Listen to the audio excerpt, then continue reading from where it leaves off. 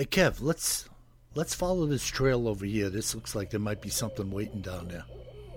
All right. Hey, wait a minute. Do you hear that? Yeah, I thought it was just me. What the heck is that? I don't know what that is. Whoa, do you smell that too? That's unbelievable. Hey, look. What the? Hey, look, those branches are moving over there. What the heck is that? Holy cow, is that what I think it is? Look at that thing. Oh my God. It's a freaking Sasquatch.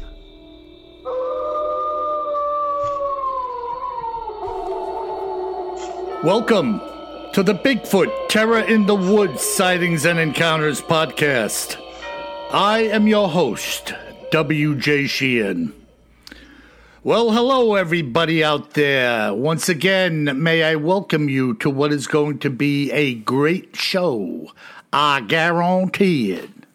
My name is W.J. Sheehan, author of the series Bigfoot Terror in the Woods Sightings and Encounters, all of which are available, 8 volumes, at Amazon in paperback and ebook, and volumes 1 through 7 at Audible for you audiophiles, Amazon and iTunes as well. And I'm pumping my new book, How to Make Money, God's Universal Laws for Wealth and Prosperity.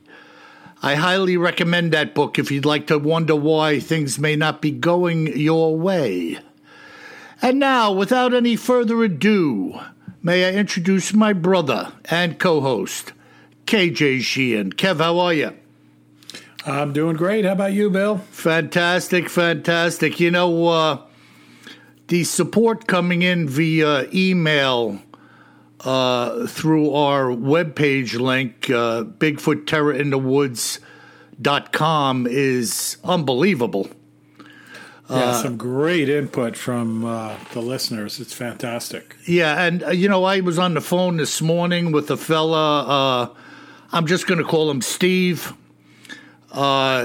He sent us some photographs, Kev, which we'll spend some time on maybe over the next week or 2 or 3, of some tree structures, outstanding, and the stories behind them are really quite interesting.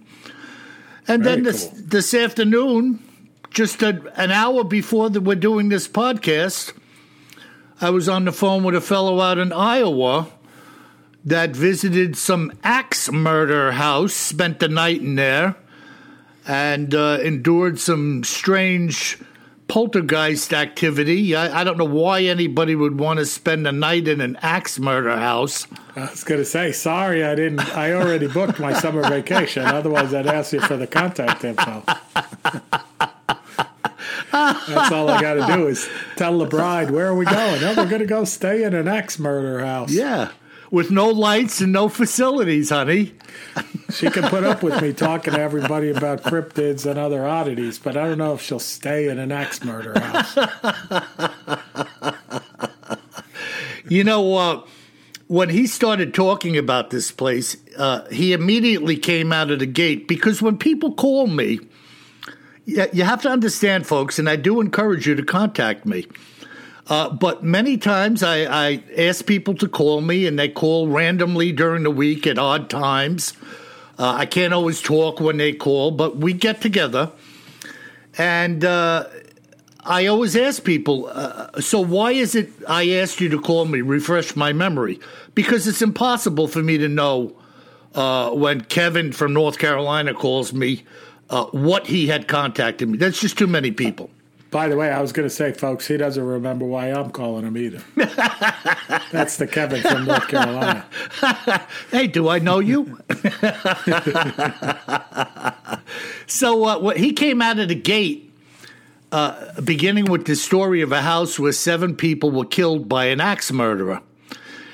And, you know, the first thing that came to my mind, Kev, was I had either read or been looking into many years ago a story of multiple murders carried out around the country, people who had no apparent connection to the murderer or no reason to be murdered, who were all killed by axe. And the long and short of it was this, I think these were all like in the early 1900s, which is when this man said it occurred, 1912 to be exact. It was believed by some that the individual who was doing this was taking advantage of the railroad. In other words, and getting around the country. That's right. And they were dispersed all over the place, and all of the homes where the people were killed were located near a rail station. So the notion came across that perhaps this individual was either a transient, a worker for the railroad, or somebody that was just taking advantage of the railroad to carry out their nefarious deeds. Pretty creepy, huh? Very creepy. This serial killer menace has been with us as long as man's been on the planet. I'm convinced of that. Oh, no doubt about it. So, it's also a source of the pure evil. It's interesting. You were talking about the axe murderers back in the early 1900s, and I couldn't help but think of the old Lizzie Borden, right? Yeah. Lizzie Borden took an axe, gave her mother 40 whacks, or however it really goes. But that was back in the late 1800s, early 1900s as well. Right. And that was... I don't know. I don't think she rode the train. Yeah, no. She was obviously had a problem, to say the least. But anyway, I mean, come on, Lizzie, you could just eat your vegetables like the rest of us. What a freaking... I mean, these people, man, you just got to watch your butt. No doubt about it. You never know who's out there, and it could be a Bigfoot. Bigfoot wouldn't use an axe, though. He'd just grab you and rip your head off. I mean, unless you had an axe in your hand and you threatened him with it. Right. Then he'd take it from you and use it on you. Yeah, why not? Again, nothing to do with riding the railroad, as far as we know. Unbelievable. So what do you got, brother, in our cryptids and other oddities?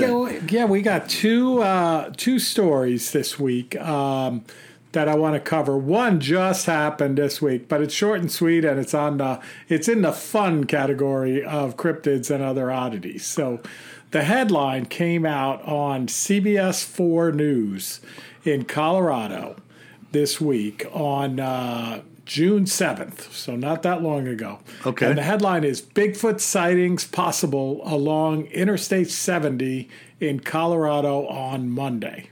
Did you see this at all, Bill? I didn't. No, I didn't. So I was like, oh, what is this all about?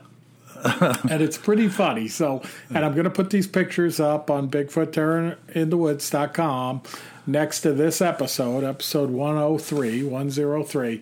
But basically, this studio in Ohio manufactured a 7-foot 3-inch mechanical Sasquatch and a small baby Sasquatch. The name of the place is called Unit 70 Studios in Columbus, Ohio. And the owner of a place called the Sasquatch Outpost in Bailey, Colorado, went out there to pick them up, right? And they are super cool looking, Bill. I mean, they really do look like what you might think a Sasquatch would look like if you ran into it. Kev, can you hear me? By the way, I did see this. Oh, you did? Yeah, okay. but when you mentioned the interstate, I was like, no, I didn't see anything. But I did see this, and you are absolutely right. They are very cool looking. Are they animatronic? Animatronic in some way. It says that they're mechanized. So okay. I didn't see any video of them moving, but they look super cool. Yeah. All right. So you saw how they're moving it, though, right? So they pick it up in Ohio with a pickup truck, and then they got a little flatbed trailer or a big flatbed trailer behind the pickup, and then they have this giant vertical crate made out of like 3/4 inch plywood with windows cut in it, with bars on the windows, and then those big yellow utility straps strapping it down to the trailer. And on the sides, in big red stenciled letters, it says "Warning!" exclamation point. Sasquatch, look inside. Warning, Sasquatch. And it's got these bars on the windows. I mean, can you imagine? It's just fantastic. Yeah. What a gimmick. Oh, it's just awesome, though. So, and there's one woman in the story who's in the working in a restaurant, like in a diner, and they pull in, and she sees this whole thing, and she's like, "I've been working here forever, and I was just waiting for one day to have a super interesting day." And she said meeting them was the most interesting day of her 10 years working there. Now, what was the purpose? I didn't get into what I read and saw. Didn't get into detail about. Was their purpose just to advertise what they were doing, or what were they trying to do? It was just a goof. I think it was half goof and half advertised. So they do have the URL for their place called SasquatchOutpost.com. But for some reason, when I was preparing for the story, I couldn't get to their website. Maybe it was down. Maybe it was hacked by Russian ransomware people. And they had to give away the juvenile Bigfoot as ransom or something. Yeah. But so I think it was they did have to move it, right? What are you going to do? How are you going to get it from Ohio to Colorado? You got to throw it on a trailer. Right. And then I think I give them high marks for creativity. Like, I wish I saw the thing, right? I would have been coming up next to him, blowing the horn, come on, pull over. I got to see this thing. Of course, with a sidearm. Yeah, animatronic or not, you're going down. Hey, I don't know what's in there. I mean, it's 3/4-inch plywood. It's not that strong. Yeah. It was a great idea for, like, publicity because can you imagine how many heads must have turned seeing the crate and then reading what was stenciled on it? No doubt about it. There's probably. And, I mean, it's on my visit place called the Sasquatch Outpost in Bailey, Bailey, and I think it's awesome. I can't wait to get out there sometime. Now, so this was built in one location by some guys to bring to this Sasquatch place for display. Yeah, I think they were, my take is the guys in Ohio, Unit 70 Studios, were contracted by the Sasquatch Outpost to build these things. Uh-huh. And Sasquatch Outpost went and got them, is my take. So Sasquatch Chronicles. Hello, Wes. The Sasquatch, not Wes. Sasquatch Outpost went with the crate to pick up the goods. Exactly. Oh, wow, that's freaking awesome. Yeah, because their pickup truck, I'm looking at the picture of their pickup truck hooked to it, and it also says Sasquatch Outpost on the pickup. Uh-huh. Well, kudos to them, because that is a fantastic stunt at the very least, and I wish I would have seen it. I'm like you, Kev, Yeah. And the likeness of these creatures, Bill, is fantastic, isn't it? Like they're completely V-shaped. The brownish reddish hair, shoulders look like they're 4 feet wide on the adult one. Yeah, and just supersized. Like even if you stood next to a huge football player, this thing would be much, much bigger. Yeah, and which is what all the accounts say, right? The best thing I like about these, including the giant one that Dr. Meldrum has, when you look at them, it really brings your mind's eye into what we're dealing with here and why these people say, it had to weigh 2,000 pounds, because it is so mammoth. Exactly. It's just so menacing and huge that you don't even know. You can't draw on anything in your mind in the moment to measure it, to speak about it. It's like surreal.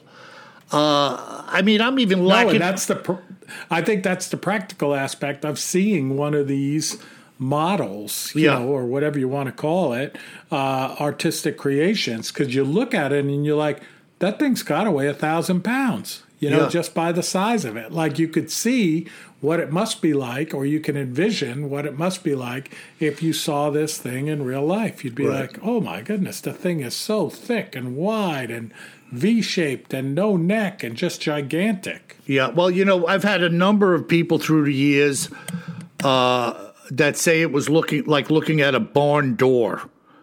Now, you know, around here, Kev, I haven't seen too many barn doors, but I have seen some. You got a lot of barn doors in your neighborhood.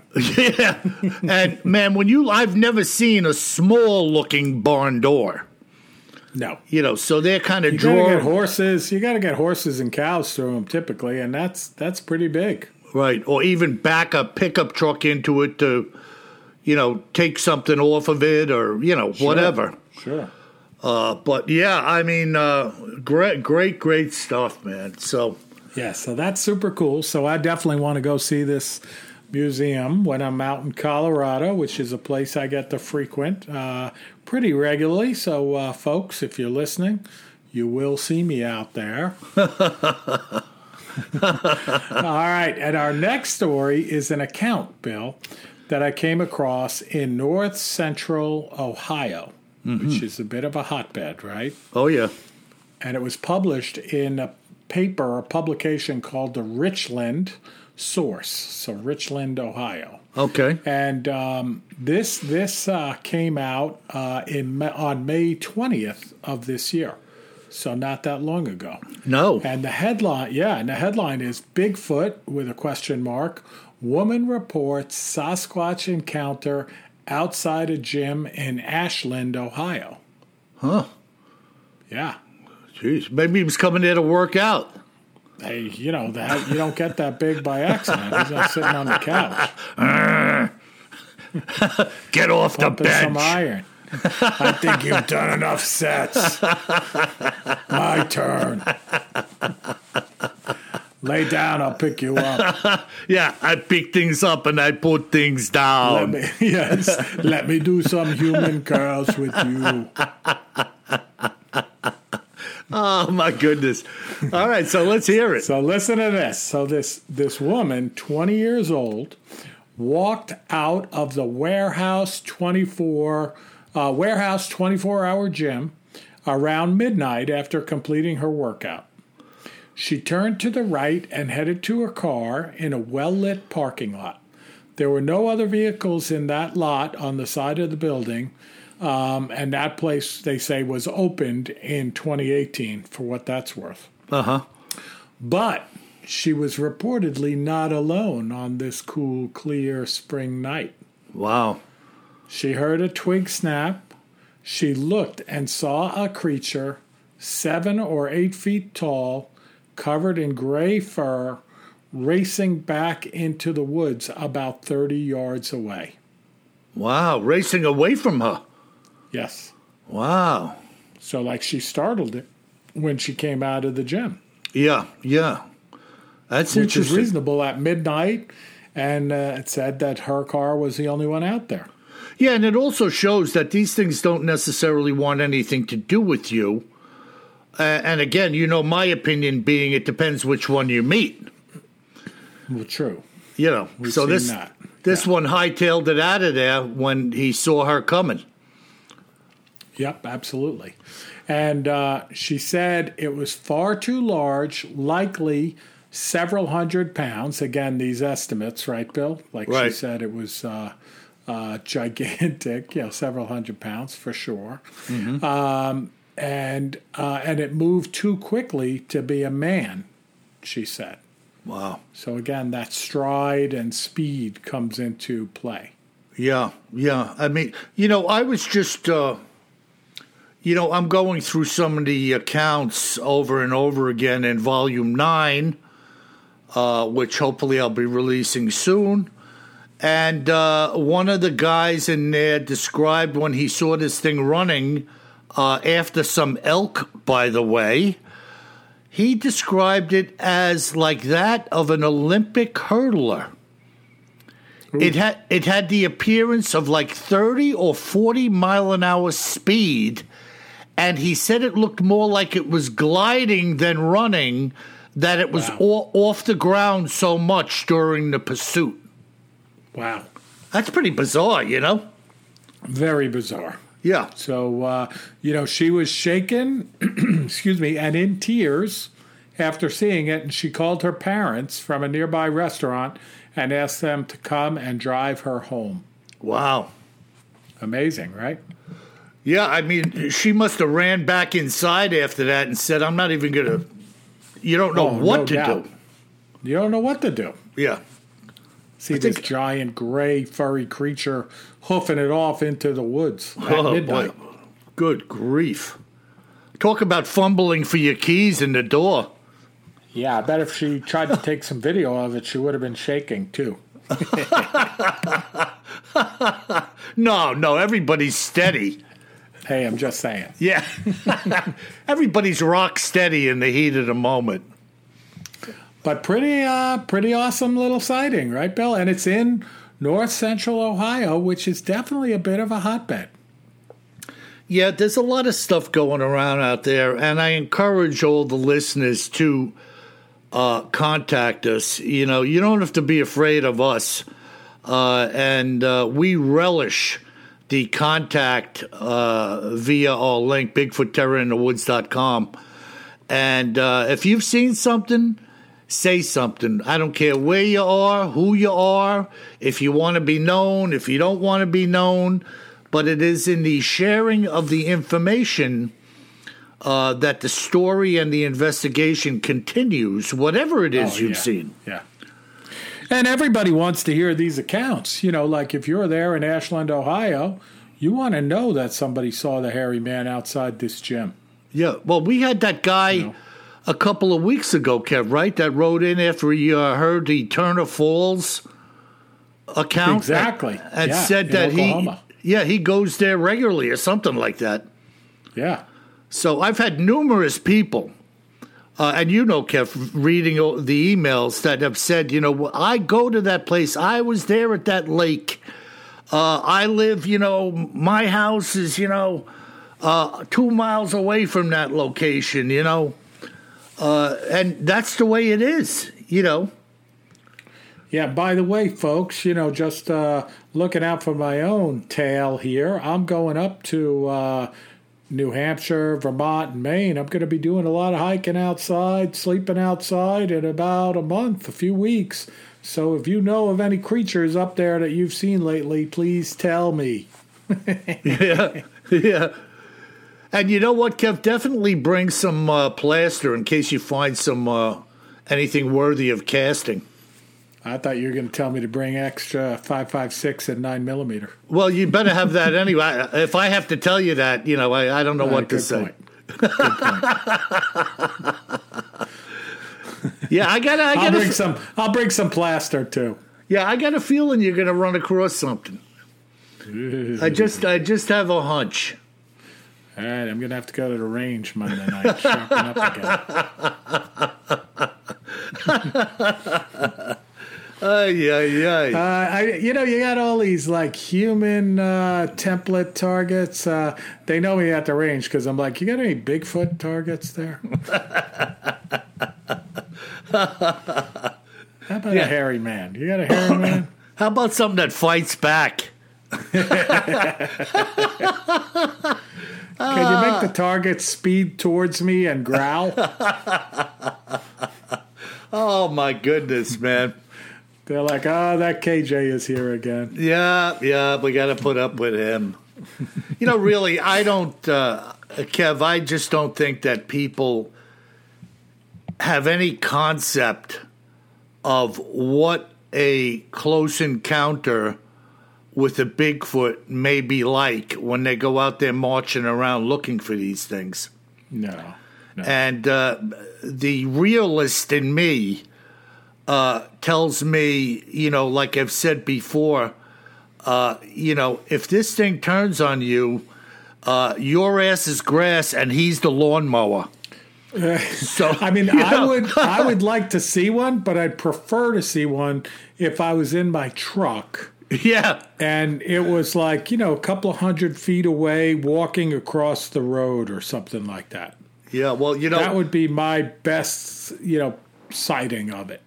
But coming around a turn on a trail, 5 miles away from anyone else and seeing the hairy man in front of you that's 8 feet tall and weighs 1,000 pounds. Ugh. Yeah, well, I have an account in Volume 9 of a policeman whose beat in the year 2000 was up in Washington State. And he had said, of course, like I'm telling you something you don't know, he was riding down a lot of really dark and unlit roads, even going from location to location or looking for stranded travelers, whatever the case may be.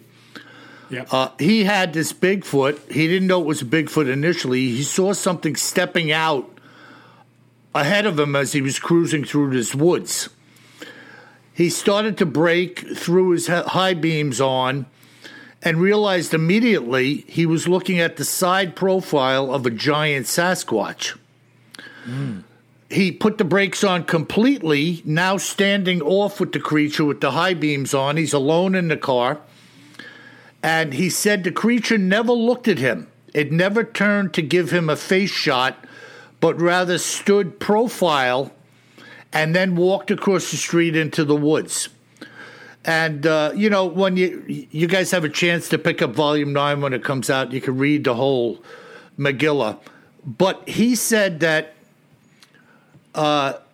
it changed his life in such a way that he wished it never happened. And a lot of people have said that. What you think is cool may turn around on you, because he said it kind of loused him up that he's not comfortable doing a lot of the little leisurely things that he used to do. Sure.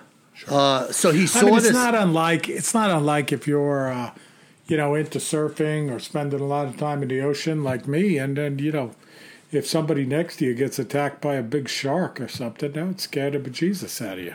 Yeah, not just then. Yeah, because what's lurking in there or hidden. Yeah, well, it's their environment. Right. Same thing.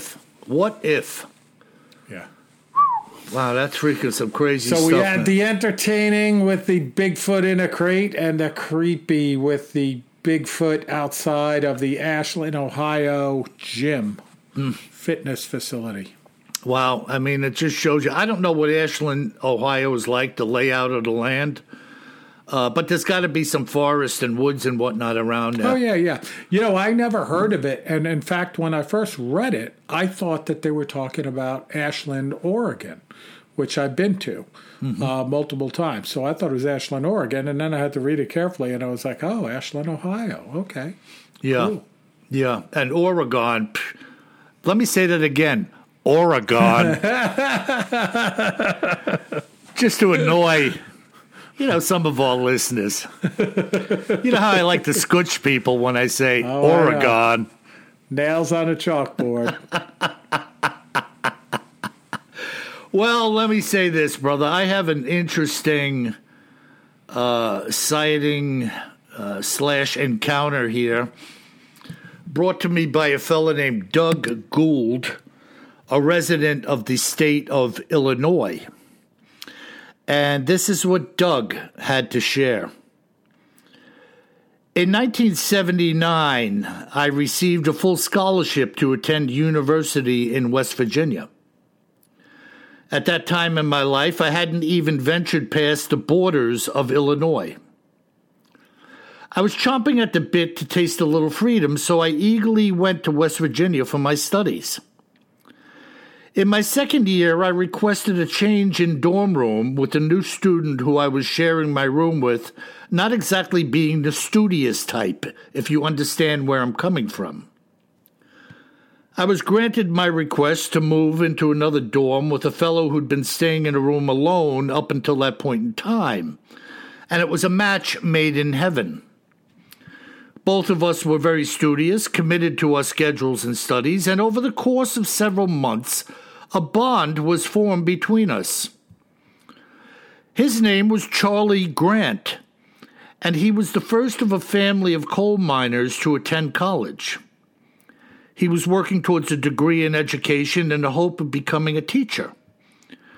As it turns out, Charlie had a fairly good-sized family, all of whom lived within a 100-mile radius of the campus. And it became a regular happening for me to tag along with Charlie when making brief weekend visits to his extended family. It was the third weekend in September of 1979 when Charlie and I went to visit his Uncle Hank, who lived outside of a town called Ridgefield. Uncle Hank was a retired coal miner who was, unfortunately, suffering from what is commonly known as black lung, and wasn't expected to be with us much longer. He was a great guy, nonetheless, and could really spin some incredible yarns when it came to storytelling, and we were all ears. At any rate, on this particular weekend, he told us that a lot of the good old boys were bagging quite a few crows down by the cornfields this time of year, and he asked me if I'd ever done any shooting. Truth be told, I hadn't, but I didn't want to let on, so I said I had done a little, and off we went. Hank grabbed a couple of shotguns out of a closet with a few boxes of shells, and the three of us packed into the front seat of his Ford pickup. I was the lucky one stuck with the shifter between my legs. We made it over to a place called Ridgefield, where Hank parked the truck adjacent to a field of standing corn. He handed us the guns and pointed in the direction that we should go, and that's when I realized that he wasn't going with us. He said that my lungs are much too weak to walk with you guys, but don't worry about me. I'm happy just to wait here for a few hours while you guys go out and have some fun. Charlie gave me a wink, and the two of us began to walk away. We were flanking a field of corn that was standing some 7 to 8 feet tall beside us, and as we walked, we could hear the crows in the field cawing. As of yet, we'd seen none of them. We must have walked for a mile or more, and there was still no sign of crows overhead nor a visible end to the corn on our left. We were approaching a hillside on our right when Charlie suggested that we walk up on the side so we could possibly see from a high point where the best place would be for us to shoot some of these buggers. We sat on the hillside, perched about 100 feet above the cornfield, where we could see crows hopping and flying in and around the standing corn. They were pecking at the ears that were still left on the stalks. Unfortunately, there weren't any newcomers entering the field, and none of the crows that were in there were leaving, in particular in our direction. This field was enormous, and neither of us were too keen on walking around to the other side where there seemed to be some action, so we sat and waited. About an hour into our waiting, we began to see a flurry of activity in the corn at a distance of about 400 yards away from us. There was a lot of cawing going on, with crows taking to the air and dive-bombing something in the field. But we had seen nothing of whatever it was that they were diving on.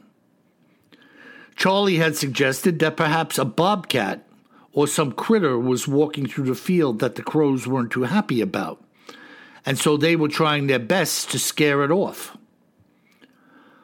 Up until Charlie saying this, we hadn't seen anything. The corn stalks weren't moving, and the only activity was that of the crows, who were in a complete and utter frenzy over whatever was there. It was then that what I will describe as a large furry figure stood up within the corn and was head and shoulders above it. And I do mean head and shoulders, because that is exactly what we were looking at. A large head sitting on a pair of enormous shoulders now making its way through the cornstalks, with the crows giving chase.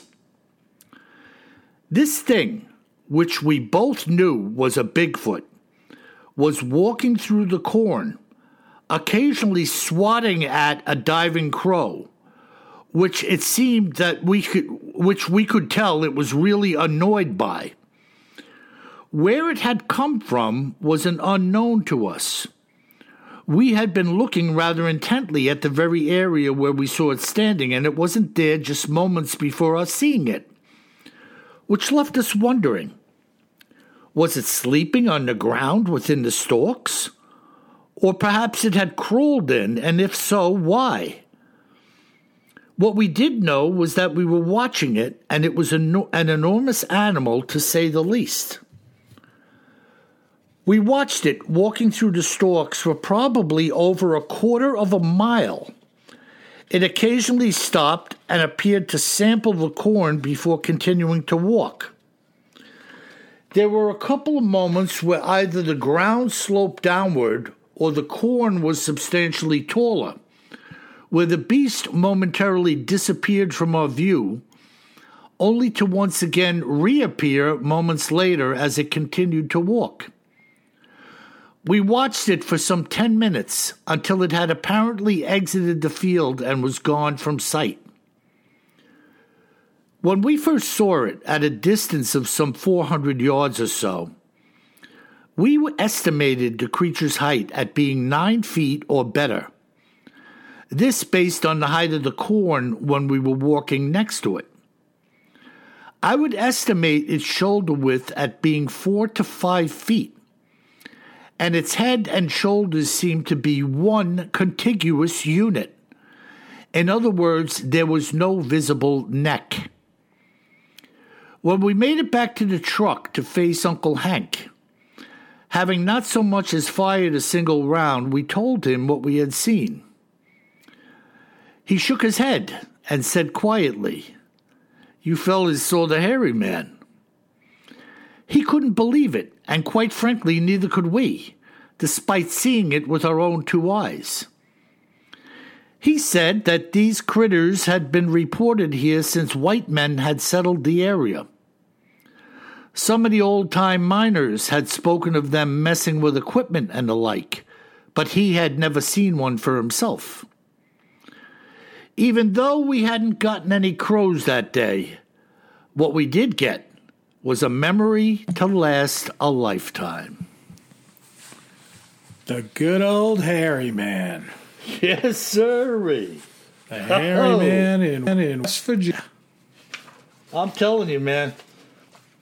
When you least expect it. Yeah, that's amazing. Like, of all the things I would have guessed with the crows circling the cornfield like that, I wouldn't have guessed hairy man.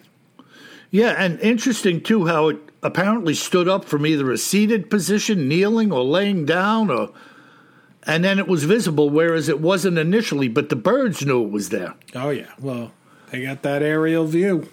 Yep. So, kind of cool. Is awesome.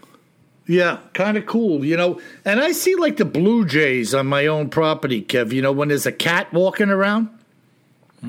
If those blue jays are around, they're the guys who start squawking and doing the aerial reconnaissance above the cat until they can get it out of the property. Oh, yeah. Yeah, crows too. I mean, maybe not by you, but crows are like that.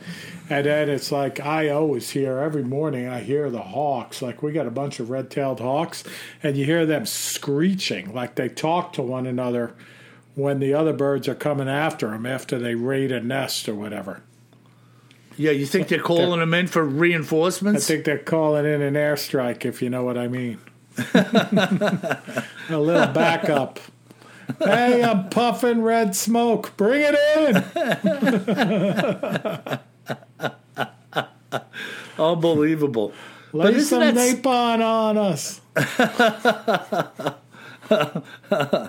Nothing like amazing. A little napalm. You know, it's amazing that the old-timer says that some of the men in the mines told tales of these things messing with them. So, yeah, you know, They were all rural, mostly rural folks, right? Working in the mines back then. And of course where the mines were located. Exactly. Some of them old mines, they were just drilling into the sides of mountains. Oh, yeah. Up there in West Virginia, Kentucky, a lot of these places. You can still see the evidence of it when you're up there. And by the way, they're still doing it, Yeah, So there's no doubt that we were interlopers on their turf. Sure. And they probably weren't too happy about the noise and just humans being there, 100%, yeah. Again, let's fall back to the fact that, man, if you get these guys PO'd, look out, man. Because they're coming for you. Yeah, I don't think you want to get a Bigfoot creature too aggravated. It's just an opinion, Not certain about it. I mean, we haven't done an experiment, but it seems like the data indicates that. Yeah, absolutely, man. Cool. Definitely not something I want to be on the other side of. But, how about the cornfield, Walking through the cornfield, and it said it was head and shoulders above the corn because that's exactly what we were looking at. Yeah, and corn, of course, depending on the time of the year, is pretty darn tall. I mean, I'm 6'2". It's way over my head. Yeah. I mean, that's a standing field of corn is really, it's if you go into a real cornfield, you could probably get lost in there pretty easily. Yeah. A little different than the Halloween corn maze carved out, I would imagine if you got deep enough into a field of corn and the clouds came to cover the sun, you might be wishing you didn't go in there. 100%. 100%, yeah. Well, that's it, man. That's a crazy encounter in the cornfield in West Virginia. That's an awesome encounter, Bill. Think of how scary that is. Like, if you were in the cornfield, like these guys were looking to shoot crows, so they're looking into the cornfield. But picture you walking through the cornfield, right? You can't see anything anyway. You barely know which way you're going. And then all of a sudden you see the hairy man in front of you. Like, holy cow. Yeah, or hear it. Yeah, what a nightmare that is, right? Yeah, or smell it. Oh, I can't imagine. Yeah. Oh, man. Cannot imagine. All right, Bill. Well, we got some great listener mail. A couple of these emails that came in, I was laughing out loud when I read them. So, folks, really appreciate any feedback from you out there. But some of you, were over and above the Call of Duty this week. So I got a few of those, Bill. We're going to start out. We're going to start out with one of my favorites, It's no surprise that it comes from one of my favorite places in the world, Australia. An Aussie, eh? Yeah, that's from Oz. This comes in from Teresa and her son Eli. All right. And she says, love the show. Listen every week without fail since I discovered it. The way you guys talk to each other flows like a normal everyday conversation, not forced or scripted. And I'll pause there. Believe me, folks, there's nothing about this that's scripted. So back to the email. She says, my son Eli wanted me to tell you that the super creepy Black-Eyed Children episode was his favorite. Wow. And he says, the way Kevin spoke in that slow, deadpan voice really creeped him out. We just want to talk to you. We just want to talk to you. No reason to be alarmed. Can you open the door? Please? Please? and then they write, Bill said he'd be jacking those two little bastards. Well, that had us all laughing. When we go, I told you, Bill, it's my favorite, I think. When we go into the bush, my kids always remind me to carry more gun than you think you're going to need. And she says, we live in Australia, and the only guns we own are Nerf guns, and we keep losing the bullets. Which, by the way, Teresa and Eli, like, I got some serious automatic Nerf guns around here in the house, and I'm always losing those darts, too. Yeah. Let me tell you something, Eli. If I saw those little creeps in the camera, I'd tell them, hold on, I'll be right down. Don't worry. We're not going to hurt you. Just let us in. Yeah, don't worry. I'm going to hurt you. So they talk about keep losing the Nerf bullets. So she writes, so if we ever see a Yowie, I think we would be close to breaking Usain Bolt's world record running away from it. Anyway, thanks for reading the letter from Eli and Teresa. Hey, Eli and Teresa, fantastic. I don't know, Bill. Maybe you might have to send them an autographed copy of a book. You know, like the one I don't have. I don't think that's going to happen. I mean, hey, you know what, though? Teresa you and know Eli, what? I would say send me your address and I'd send you an autographed copy, but I don't have any. Oh, my goodness. All right, so you know what? In the middle of this mail segment, Kev, what do you say we have a little giveaway? All right. All right, we haven't done one in a while. We haven't. And so what's the criteria going to be for this autographed book? What do you say we should request? I think the most creative, funny, and reflective letter on one of our episodes. What you liked about it, what you thought was funny, and then make Bill and I laugh. Okay, and then we will read it.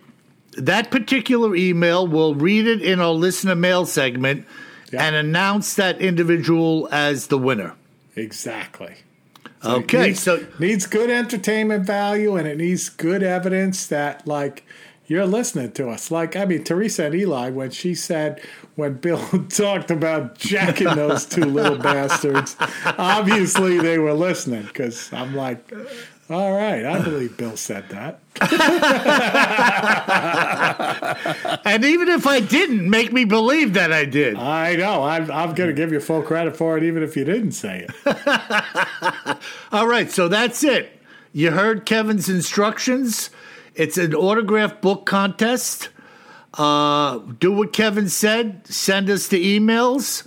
We'll share them and read them, and it's got to make us laugh. Yeah. All right. If you give us a crappy one, don't be surprised if all of a sudden you get alerted by your Ring doorbell and you see a couple of kids out there saying, "We would just like to come in and use your telephone. Don't be worried." Yeah. I understand you have an autographed copy of W.J. Sheehan's book. We just like to see it. We just want to touch it. Okay, Kev. So that's it. Contest underway. Awesome. What else we got? But thank you, Teresa and Eli. That's fantastic. All right, this one comes in from Ashley in Salt Lake City, Utah. And Ashley, you had me with the subject, Skinwalker. So Ashley writes, "Hey guys, I live in Salt Lake City. I only started listening to your podcast a few months ago, and I very much enjoy listening to you too." That's TWO. I love the brotherly bond y'all have. See, y'all, that's for me, Bill. Y'all. All y'all would be all of you. Anyway, only recently I've been quite obsessed with Bigfoot, and to be quite honest, my husband is annoyed by my babbling. But anyways, I'm writing to tell you about a skinwalker experience that I had 12 to 13 years ago when I lived in a small town outside of Farmington, New Mexico, in Aztec. And she writes, "My cousin and I used to take late-night drives over to a place called Aztec Ruins." She says, Google it. It's a pretty cool place that people come to see, where people come to see what the early Native Americans had built out of mud and ruins. Well, this night was a little different than usual, as we had taken a friend with us over to the ruins to go smoke some greenery. While we were pulling in, I thought I saw something white off to the right of the car. We kept on driving in, and we parked, and then we decided to turn our headlights off because we didn't want to be seen. We had been parked about 30 minutes or so, and I saw something pale white out of the corner of my eye. I hurried and yelled for my cousin to turn the headlights on. As soon as they turned them on, a white figure was standing in front of the car maybe 2 feet away. It had luminescent skin that you could see right through. Its hair was long and white, and its eyes glowed red. Wow. I looked down for a second to grab my camera phone, and it was gone when I looked back up. Just vanished. My cousin said he hadn't taken his eyes off it, and it materialized or dematerialized into thin air as if it was never there. To this day, I don't talk about it very often, and not with just anyone. I know you have done an episode on them, so you probably won't post this, but I thought you might want to hear my experience. The event still haunts me, those glowing red eyes. Yeah. Of course we'll post. Of course we'll post your mail. This is pretty cool. You saw a skinwalker. Yeah, I spoke to her on the phone, Kev. Ah, cool. And she sounded legit to me. And I'll tell you something, when you see something like this, it changes you. It doesn't matter if anybody believes you or not. It changes you personally and your outlook on a lot of different things, Everything kind of gets flipped around in a moment, No doubt about it. By the way, have you been keeping track of the new episodes of Skinwalker Ranch? I have been. Boy, that place is freaking... There's no doubt about it. What a creep fest that place is. Yeah, and I mean, it's just everything. It's like a salad of freaking supernatural happenings, Yeah, I mean, the last episode I saw was when, I just can't think of his name, the rocket scientist dude from NASA.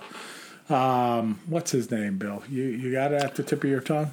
I had it for a second and I lost it. You know who I'm talking about. But he had to go in that metal silo to get away from the frequencies that were making him sick, right? Holy cow. Yeah, he knew the silo would shield him. Yeah, if that was what was making him sick. And sure enough, he goes in there for like a minute and feels better. Right. And he's an Alabama boy. And I'm sure he was working with the space industry down there around Huntsville. Oh, yeah. They have a big presence down there. I don't know if it's NASA, but rocketry. Oh, yeah. That's where, the early rocketry guys from Germany, they were there in Huntsville. Oh, I didn't know that. Yeah. You're talking Von Braun and them? Redstone Arsenal. Von Braun and those cats were, a lot of them were down there, and it's still a hotbed of rocketry. Right. Well, they started something there and created a presence, and why leave? We're already here. Yeah. I mean, they have the coolest thing, folks. If you haven't been down there, I'll give Huntsville, Alabama, a little plug. They got a Saturn V rocket, right? The monster that sent the astronauts to the moon multiple times, the Apollo rocket. They have 2 of them there.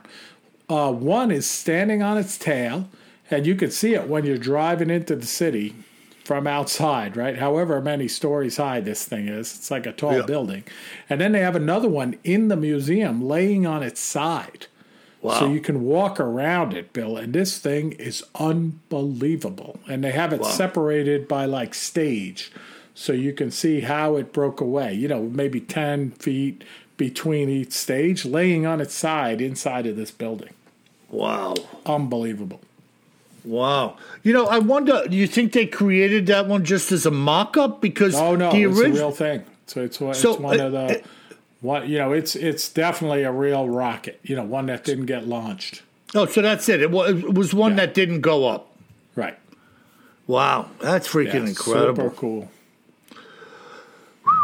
All righty. What else? By the way, we talk about brave folks with these Bigfoot encounters.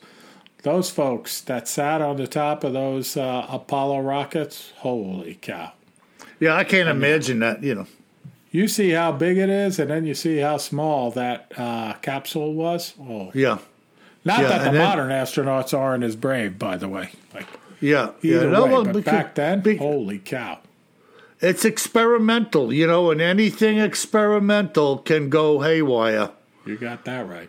All right, Bill. Our last letter comes in from Chad in Missouri. Chad writes, Interesting. "Greetings and salutations from Lake of the Ozarks, Missouri, home state of the Momo." That's right, folks, the Missouri Monster. Yeah. One of my favorites. And Chad writes, "I just wanted to congratulate you both on 100+ episodes. It is very cool to be here since episode 1 and hear the podcast grow in leaps and bounds. I especially like listening to the listener mail from other countries and learning their folklore. Absolutely fantastic." And now, Bill, we get to the Q&A section of Chad's email. He says, "Mr. WJ, a question. What was the encounter you first heard that made you go, 'Oh, wow, I got to document this,' and thus writing Volume 1? Yeah, well, that's pretty easy. That was the Chapter 1 of Volume 1, which I called the Michigan Upper Peninsula Encounter. And, Kev, that was a hair-raising freak show with that pickup truck he called Littlefoot and Oh, yeah. the truck getting destroyed, and it was multiple sightings, and the guy firing shots through the side of the tent. I mean, that was freaking nuts, man. But and of course, a lot of creepy encounters up there in the Upper Peninsula. Everything from Dog Man to the Hairy Man. yeah, and I've been in touch with different people up there through the years, and these people basically are saying, yeah, that creature is up there. My relatives, me. So these things are around up there, and not everything is like the encounter in Chapter 1, but there's not a lot of people up there, and some of those people are seeing the Bigfoot. Well, it's pretty crazy. Very cool. So good answer there for Chad. Now Chad asked me a question. Mr. KJ, when the subject of doing a podcast came about, how much convincing did WJ take to get you on board? And I'm like, hey, let me tell you, Chad, and everybody else, he's still trying to convince me every week to get on board. I'm not sure I'm on board, Chad. Ay. And then he goes on, and he says, and with like 20 commas, Mr. World Traveler, we're all family here. You can tell us your 007, Kevin, or whatever your real name is. So, ding, ding, ding, ding, ding, ding, ding, ding, ding, ding, ding, ding, ding, ding, ding. So, yeah, Chad, if you do Google Kevin Sheehan, you will notice if your name is Sheehan, Kevin is most likely going to be your first name. So you'll never know. But I have traveled a lot of places, and I will continue to travel a lot of places. But awesome email. And Chad finishes up by saying, thank you, gentlemen, for your contribution to the Sasquatch community, and keep up the good work and those great podcasts coming. And he says, good day, gentlemen, and may God shine his everlasting light on you and yours. Well, thank you, Chad. That's always a nice way to end. And folks out there, thank you so much for those 5-star reviews. Keep them coming. It's virtually the only way that we attract new listeners to the podcast. And by having new listeners, we're able to stay on track, stay on schedule with weekly podcasts, and continue to improve the quality of the podcast. So thank you very much. Yeah, that's awesome. And folks, remember, when you buy books, whether audio, paperback, ebooks, you're helping to support what we do here. So don't be shy. Go out there, read them to the kids around the campfire, give them as gifts. Do what you can to help us out, and it's greatly appreciated. And remember, if you happen to be wandering around the Aztec ruins in New Mexico, it's advisable to always carry more gun than you think you're gonna need. Sleep tight.